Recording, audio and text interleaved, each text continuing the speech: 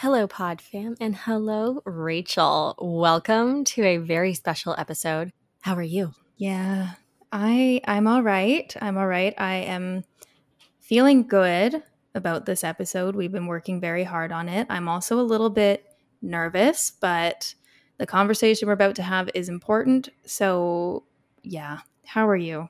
I'm great. And yes, this conversation is very important because we are going to be talking, as you can see in the title, about abortion in Canada. Now, Yes. we are just coming from the Canadian perspective, but we hope that this episode kind of inspires you if you are coming from a different country and not necessarily the US, but in Europe or anywhere in the world. It kind of inspires you to get familiar with the abortion rights in your country and Yep. see how you can support them. Mm-hmm. Because, Canada is often compared to the US, but in this instance, like it is so vastly different. And we thought it would be very important for our fellow Canadian listeners to just understand the history surrounding abortion and also understand how we can best support and protect this right to health, because really that's what it is in Canada and should be anywhere, might I add. Might you add? Absolutely. So, shall we share what we're drinking before we start? Yes, we should. Rachel, what do you have today? So, I have a peppermint tea Mm-hmm. with me. TBD if I'm actually going to drink it because it's like 33 degrees. Yeah, it was about like 36 in my car this afternoon. She is hot, but I also brought a tea and I thought this one was appropriately named. And my boyfriend actually made it for me when he heard which Ooh. episode we were doing today. And that is the femininity tea. Ah, love that one. How appropriate, right? It's very appropriate. Very appropriate. Well, let's crack into Let's it. Do you go. have any disclaimers to make before we start? I have a few statistics to do, but maybe we should start with any disclaimers that you have first. Yes. We have some out of the gate notes. So, in terms of vocabulary for this episode, we are going to commonly be using the word women and female, but we just want to state that this episode extends to all individuals identifying as transgender, non binary, and other genders. This is not just a female problem. This Mm-hmm. is, really anyone with a uterus. They can be affected by how abortion is treated within a country. So that is our first statement that we want to put out there. Mm-hmm. The next one now. If you are a staunch believer in forced birth, we hope this episode will help you realize how dangerous restricting access to abortion is for all Canadians and really all persons. Cannot stress that enough. And then, as we kind of said before, this episode centers around Canada, but if you are an international listener, welcome. We hope this spurs you into action to be involved in reproductive rights in your country. Absolutely. So, before we get into the history of abortion in Canada, I have a few general facts and statistics to share. The first one being, as of a poll completed in 2020, 71% of Canadians believe abortion should be accessible regardless of the reason. Hear, hear. Hear, hear. The next one would be 95% of women who have received abortion care report it was the right decision for them. Yeah. Hear, And hear. again, hear, hear. Hear, hear. Definitely, it doesn't matter what the reason is. It is a right decision if that is what the person getting the abortion has decided to do. Absolutely. And abortion is a very safe medical procedure with complications occurring in less than 1% of abortion procedures. And I just want to put that out there because I know sometimes in the forced birth standpoint, using claims about protecting the woman's health are used. It's very safe. Yeah. It's very safe. Yeah. The claims that they are making are actual bullshit. Yes, they are. More than 74,000 abortions were performed in Canada in 2020, and that's cumulative of those performed in hospitals and clinics. But this amount is actually expected to be higher because some private clinics do not report data. And it also doesn't track the use of the abortion pill which we were having this discussion earlier. We have difficult pronouncing the names. So Miffy. We're going with Miffy. We're going with Miffy. Yep. So really, like, the number is expected to be a lot higher than that 74,000 a year. So let's get into the history. This starts in 1892 when Canada's criminal code was first passed. And this was when abortion, as well as the sale and distribution of contraceptives, was criminalized. But of course, women continued to seek out these services. And that brings us to 1969, where abortion is permitted under certain circumstances, but is otherwise still illegal. And these permitted abortions were called therapeutic abortions. And these abortions were only permitted to be completed in accredited hospitals.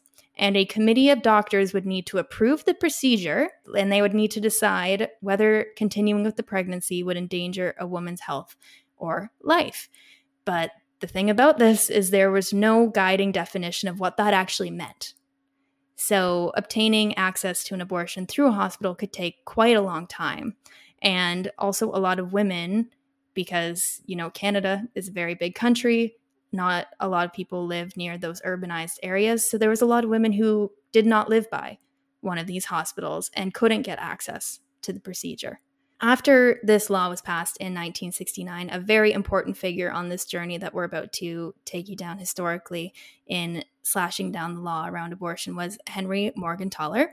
And he also worked alongside Dr. Leslie Frank Smalling and Dr. Robert Scott. And they opened up a private abortion clinic in Montreal, which broke this law that I just mentioned that specified it needed to be performed in a hospital and also passed by a committee of doctors that they were allowed to do this procedure. Sorry, Rachel, I just want to jump in here and talk a little bit more about Henry Morgentaler. For sure. He really was an incredible man. He was so awesome. Yeah, he was born in Poland, and he is a survivor of the Holocaust. He then came to Canada, where he became a doctor, and he really was the guy to go to. He did not care about the consequences. Nope. He wanted to protect women, so he performed countless abortions, and he was actually eventually arrested and jailed in Quebec for these abortions. But even after he was released, he continued to spearhead, and he was kind of quoted saying, build the clinic and I will come. So he really is a hero for Canadian women. Yep. These are just the two I've written down, but he also, opened up clinics in Toronto and in Winnipeg as well. And, went through a lot of different convictions related to those different clinics.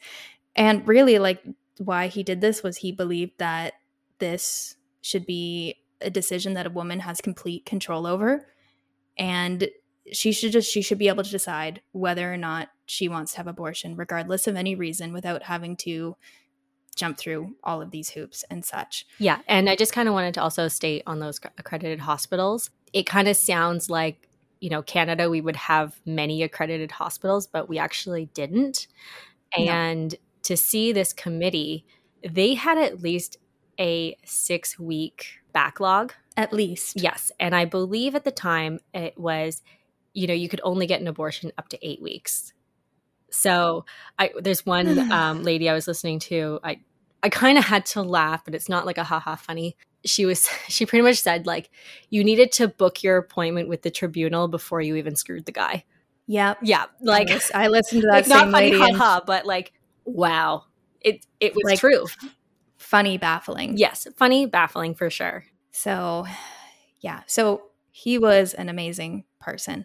And then that brings us into 1982, which is when Canada enacts their Charter of Rights and Freedoms, which protects the basic rights and freedoms of all Canadians that are considered essential to preserving Canada as a free and democratic country. And any law that impedes on any of these rights or outright go against them can be struck down.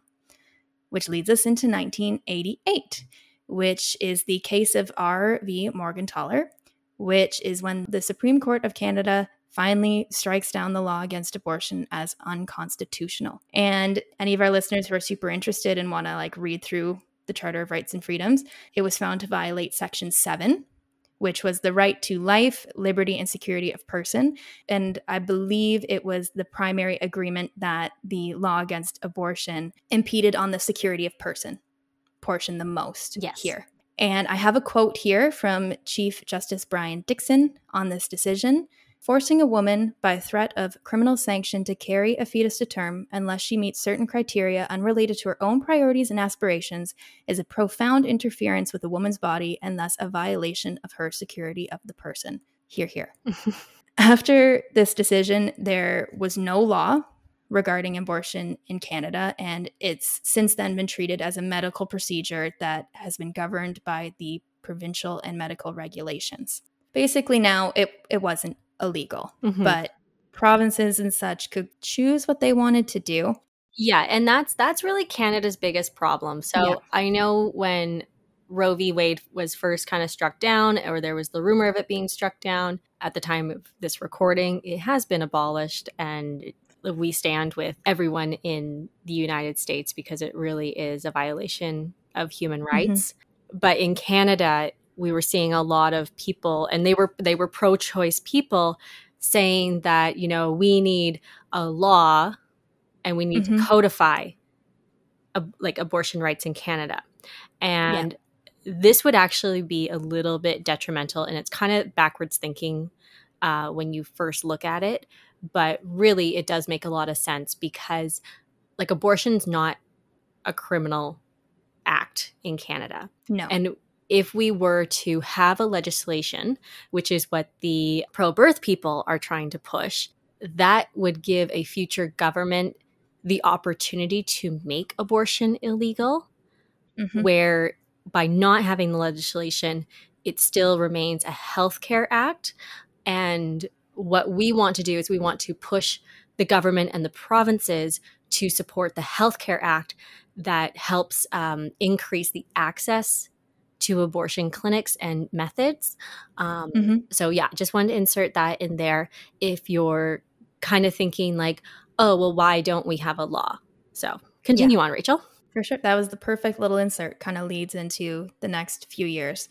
So at this point, in 1989, Nova Scotia actually banned abortions in clinics outside of hospitals.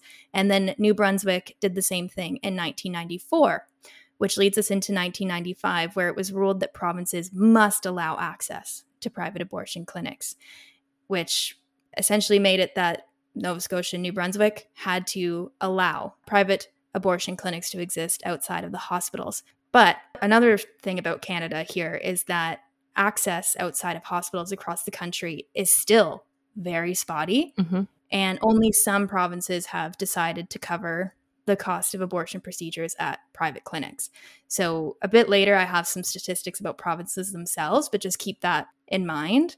But all of this means that in these places where provinces decided not to cover abortions outside in private clinics, if she couldn't get an abortion at a hospital, she would need to cover it out of pocket with our healthcare system. So, and if you think about, if you look at the statistics, the majority of women who need abortions are women who live in rural areas. They are younger, and they are usually of low income. So, you know, if you had to pay for this out of pocket and travel out of province to access a clinic, there are so many women who just don't have the resources for that.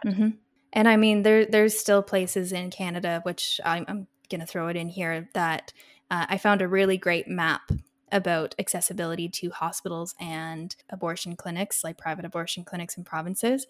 And they were showing places that the closest clinic to somebody living in this rural area, there are places that it's over 6 hours distance. And that's still crazy to me. But moving forward, between 2006 and 2015, there were continued attempts in Parliament to pass anti-choice legislation. They kind of just died before they got passed. Between 2015 and 2017, bringing back MIFI, the abortion pill, which is a medication used for medical abortions, was approved by Health Canada to be sold and distributed, and it became available for use in 2017. Yeah, and I just want to throw another crazy fact because we think, oh, Canada, we're so progressive. This exact same medication had been available in the US since 2000. There is a 15-year gap between this pill being available in Canada and versus the US. So Canada is not perfect, people. Like, we have a lot of issues, and kind of what we get so heated up about is so often we rest on our laurels thinking like, oh, it'll never happen here. But when you look at everything, Roe v. Wade had been passed before RV Morgentaler ever came about. So, we're really not ahead of the curve when it comes to this. We are mediocrely trailing. Exactly. And, when we look at the differences from province to province, it really shows like we are not across the board all like, you know what I'm trying to say. You're so angered. I'm so angered, but I'm very angry about this one this one year I'm about to talk about. And, I think you and I kind of shared some emotions about this a couple weeks ago, but in 2016, access to abortion started to get expanded and become safer in some provinces. And I know you and I were both shocked by this statistic when we read, because we had no idea. No, absolutely no idea. In 2016, that is 6 years ago. Yeah, that's shocking. And this is when Prince Edward Island decided that abortion services will be offered for the first time on the island at one hospital. And it didn't become operational till January of 2017. Exactly. So Rachel, it was 1995 that you said the government had ruled provinces must allow access to private abortion clinics? Yes. So essentially, from 1995 to 2016, PEI had thumbed their nose at the government and just did not allow access.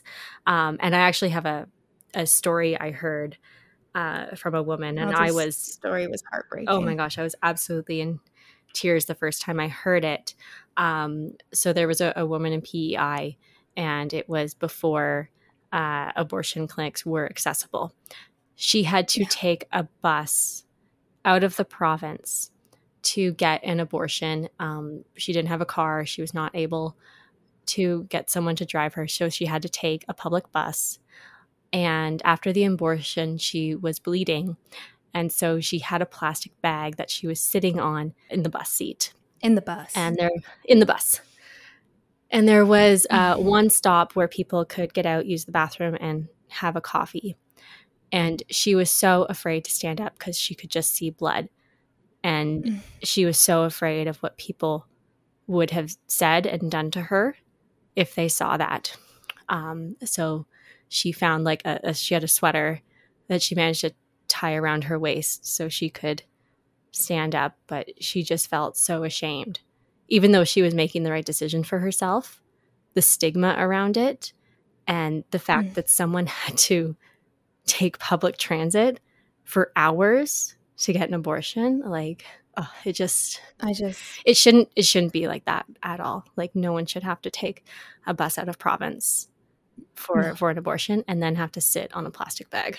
No.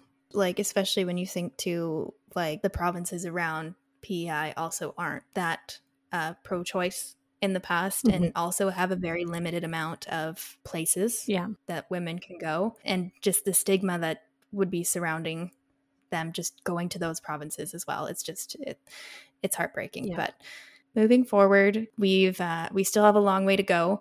But various provinces have been establishing safe zones around private abortion clinics that limit protesters, the distance that protesters can be protesting around an abortion clinic. So in 2018, Ontario and Alberta did this.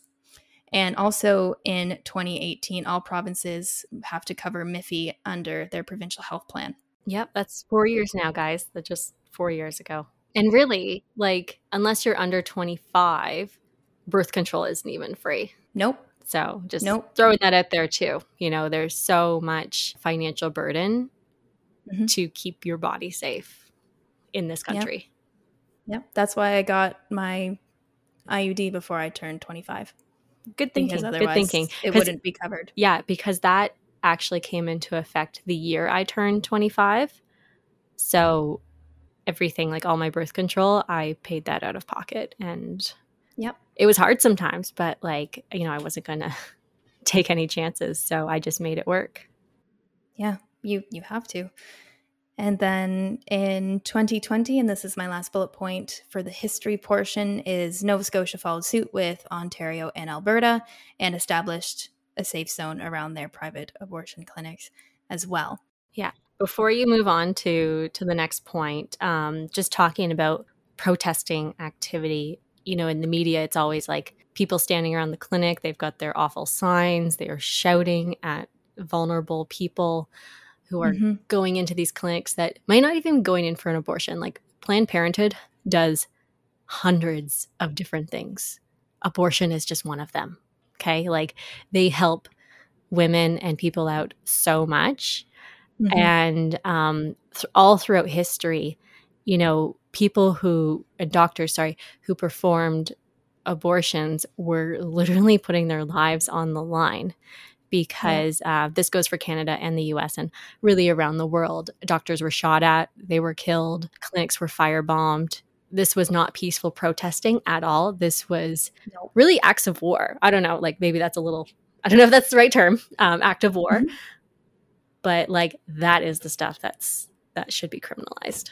I 100% agree with you there. And I'm going to move into some general facts about abortion access by province because I found this really handy chart on Wikipedia. Shout out to Wikipedia. So, to this day, most provinces in Canada have few or zero freestanding abortion clinics. The Maritimes have a limited number of abortion providers. And as I said earlier, there were no abortion providers in PEI until 2016. And New Brunswick still refuses to fund abortions outside of hospitals. And I believe there's only 3 hospitals where they will fund it.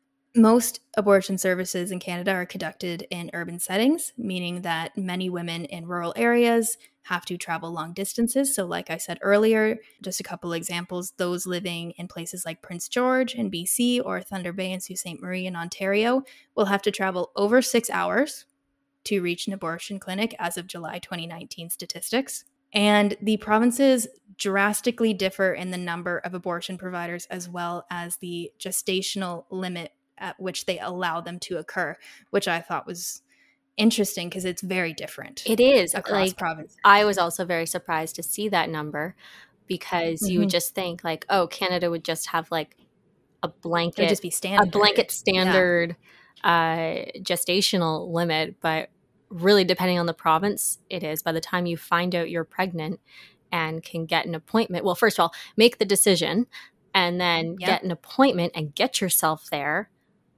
Like you could be really cutting it close, and that's so dangerous. Like, our healthcare system is really broken, and we have a lot of backlog of things. So, if it was like weeks or a month, you could very easily fall outside that limit. Yeah, for sure.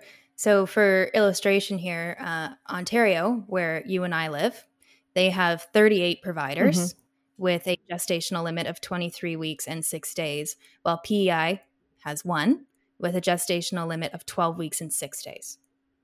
Like it's not even comparable, No, like, it's not. Like, I mean, if you have an abnormal cycle, you could not even know that you missed your period. Like there's people that I know around my life who have missed periods for 3 months. Yeah, and that's normal for them. That's just how their cycle is. Yeah. Like what? Yeah. It makes me very upset. Yeah. Sorry guys if our voices get really shaky during this episode. It's us trying to keep it together. Yeah, I definitely watched a couple documentaries and did some reading, and I might have cried a few times. So it's hard. And this I actually thought was very interesting, but the province of Quebec is very supportive and very pro-choice. And I read that prior to COVID, they would actually fund the costs of women living in their province who had to travel to the US for late-term abortions because no provinces in Canada actually offer them beyond 30 weeks. Interesting. Yeah. I was just like, That's cool. Mhm. And I feel like that kind of relates to some corporations and workplaces in the US who Yeah. have really stepped up and said, if you need help, we are there for you, right? Because Hmm. we've said it many times, your workers are your most valuable asset. So Yeah. if they need medical attention, Hmm. I'm so glad that there are corporations who are going to provide that for them. Absolutely. There are cases where that just make me so upset with how not supported we are Mhm. in these decisions, but also then there's the people that and the corporations and the establishments that really pull through and show so much support, and it really warms my heart when I want to be hopeful, Yeah. you know? Yeah. All right. All Whew, right. okay. Whew. This is heavy.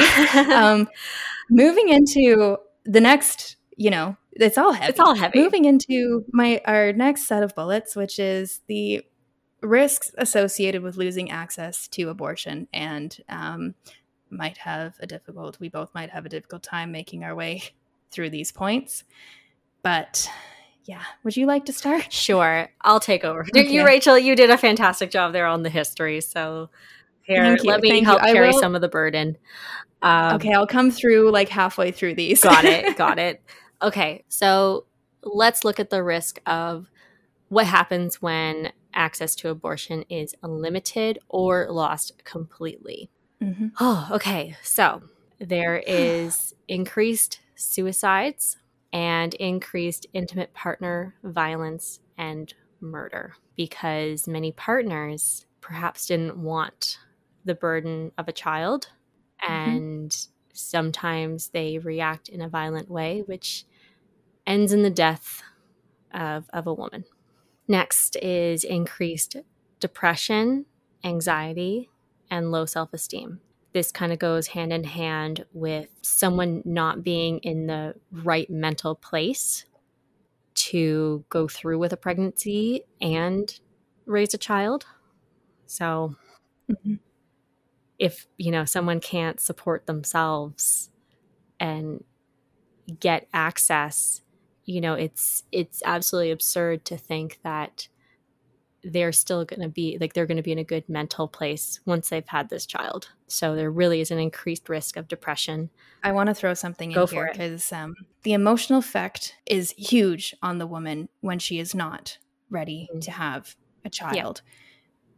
But the emotional effect on the children of parents who did not want them, Hmm. can we think about that? Yeah, like we absolutely need to think about that. And that kind of leads into the next increased risk, which is infanticide and Hmm. child abuse and abandonment. And I know so many like pro birth people, they're like, oh, we'll give the child up for adoption.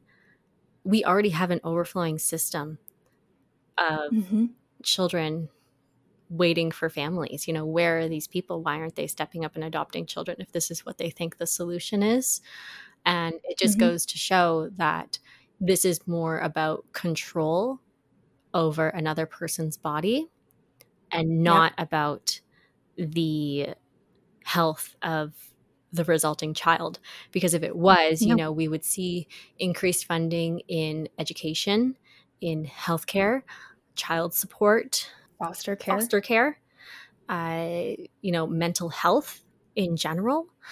Um, so it very clearly shows that these people, they don't care about the fetus or the child that is born. They just want women and anyone who could potentially have a child and carry a child to not have control of their own body. So, next one is increased economic hardship.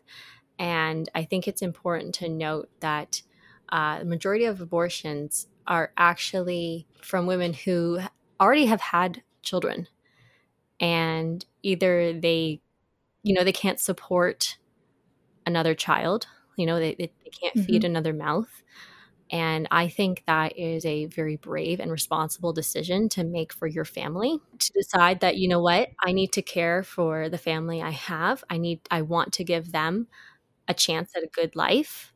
And by bringing, you know, more children into this family, you know, our quality of life is going to decrease and we're going to struggle.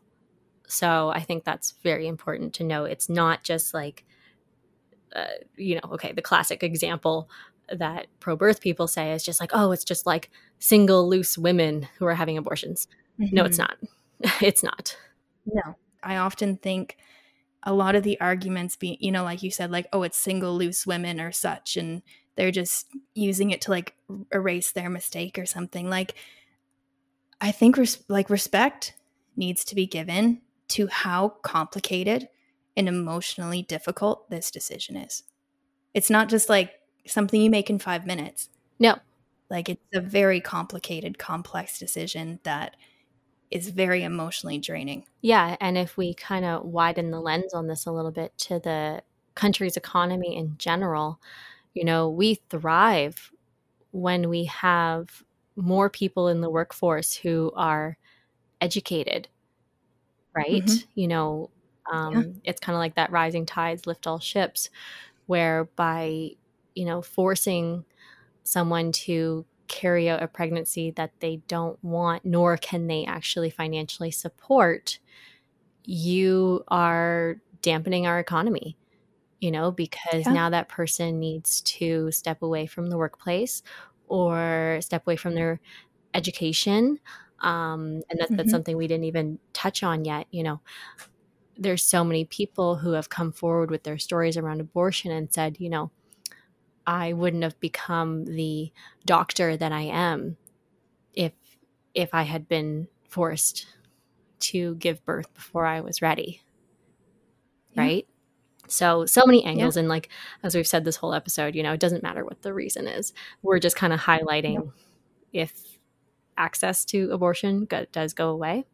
Yeah. So I can loop in here Mm-hmm. with a couple more. Great job on it. This is really difficult to talk about. We are doing great. All right, we're moving through. We're moving through. So there also is the risk of the increase in women seeking out unsafe or back alley abortions.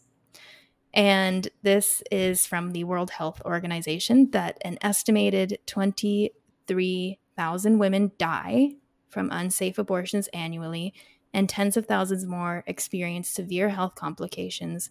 And as has been shown, just because abortion is criminalized or limited, it does not limit the amount of abortions that take place. It just increases the amount of unsafe abortions that take place. Exactly. And I just want to throw kind of an aside example here of, you know, again, a woman who maybe already has children or wants children and, you know, has struggled or been told that it would be, in fact, dangerous for her to get pregnant Mm-hmm. again. Essentially, you are committing someone to death if they by accident became pregnant again and they couldn't have access to abortion, you know, and now you're like, you have a family who is going to be missing their mother. You know, children growing up without a mother, there's going to be, you know, a father or another spouse that doesn't have a partner to raise their children. You're just causing more grief and hardship. Mm-hmm. Kind of jumping off this point, some physical health risks that are posed by unsafe abortions. If you're kind of squeamish about like medical stuff and everything, come back in like a minute. I just listed a few, but one of them is hemorrhaging, incomplete abortion, which I'm sorry, I actually don't have it in my heart to describe what that is. So if you want to look it up, please do. Infection, Mm-hmm.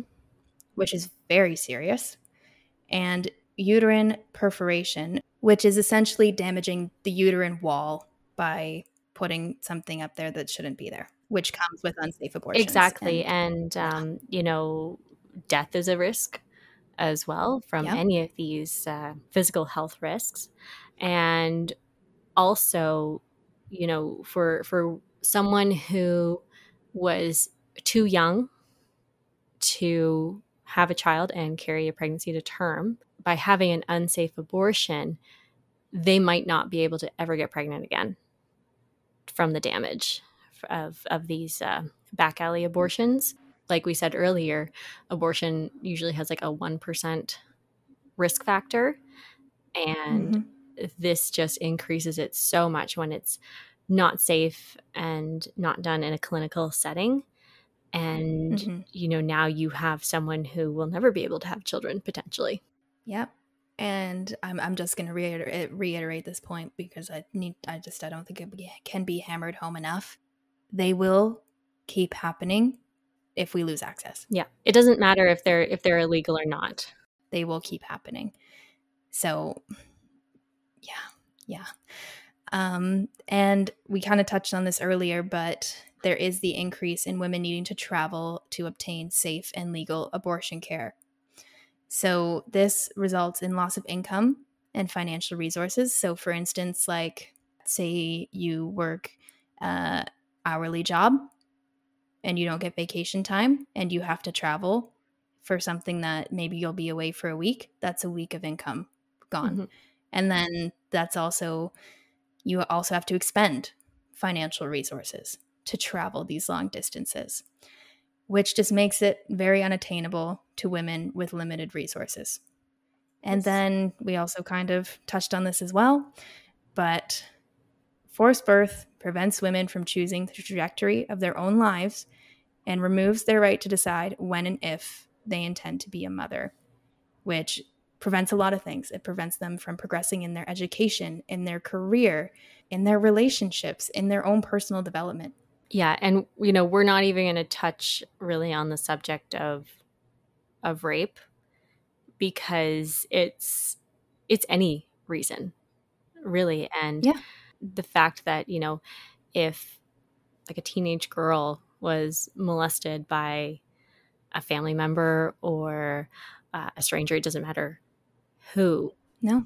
how can you condemn them to carry a pregnancy to full term?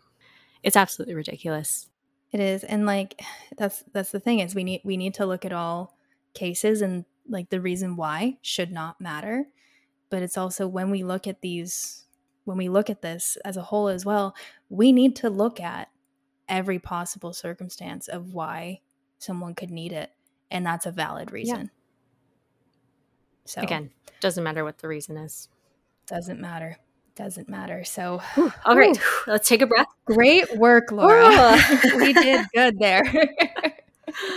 Okay. So we've kind of gone through the history. We've gone through the potential risks if we do lose access to abortion in Canada. And really, this goes for any country. This is why we strongly encourage you to research the history and abortion rights within your own country. And what we wanted to do, this is kind of in general, it's not going to matter where you're from. We think these tips are extremely applicable wherever you live. And that is what you should and shouldn't do when it comes to responding to what is happening with Roe v. Wade or limited access within your own country. So the first one is something we saw very commonly when Roe v. Wade was overturned, and that was the pop-up of a bunch of new networks. And the important thing is not to create new networks. Support experienced and existing organizations doing this work. Creating new and informal networks without necessarily having the expertise or the infrastructure for abortion care can be extremely dangerous and counterproductive.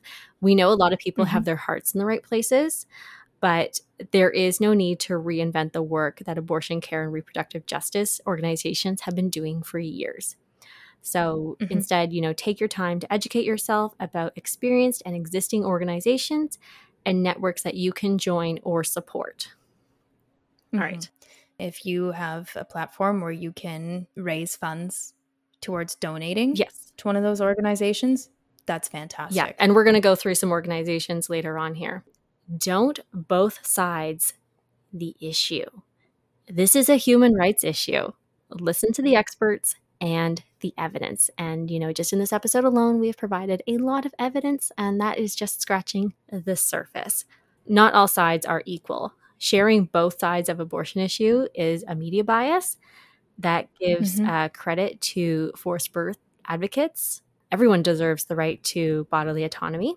Any further discussion on this puts restrictions on our most vulnerable communities. So don't even go there. Don't even go there. Yep. Nope. And honestly, I've said it once, I've said it 100 times. If you don't believe in it or don't want one, don't get one. Yeah. But don't limit me. You have and my choice. Yeah, you have no right to tell someone what they should do with their body. I'm sorry. Just don't. No. Okay. Don't exclude trans and gender nonconforming people from this conversation. Again, as we stated at the beginning, we've been trying very hard not to do that. We are not perfect, though, and we just want to acknowledge that all people of all genders need and have abortions. So we don't want to limit that language. We apologize for any moments in this episode that we said that. We are just going through it piece by piece here. Yeah. All right. Next one. Don't assume you understand the complexity of this issue. Listen to abortion care organizations and their calls to action. So Black, Indigenous, and communities of color will experience the most harm with the overturning of abortion rights. Not only will they disproportionately suffer the health consequences, but the policing, surveillance, and incarceration of racialized communities will be exponentially harsher. So important to remember, it's our most vulnerable communities that are the most affected by this. And really, we need to be giving them all the support that we can. This one, I think this is the one that came out the most on social media. And that was people saying, contact me if you need help and I'll get you to an abortion clinic. And this is something to be very wary of. So don't you yourself, and also don't encourage anyone to contact strangers for aid in accessing abortions. Again, support the experienced organizations. This can be just so dangerous. Most people, I know their hearts are in the right place, but it's also I don't want to be fear-mongering, but it's also the perfect way for people who are pro-birth to trick you and potentially put you in a very dangerous situation as well. If you look at some of those pseudo-abortion clinics where they're not really abortion clinics, they're just trying to get you to follow through with your pregnancy. So please be very aware of those ads and just contact the professionals in existing organizations. Something we've been talking about this whole episode.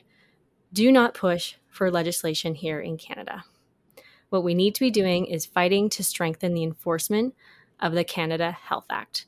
All right? So as we've said many times here, abortion is not illegal in Canada. Our issue is having the access to this essential healthcare.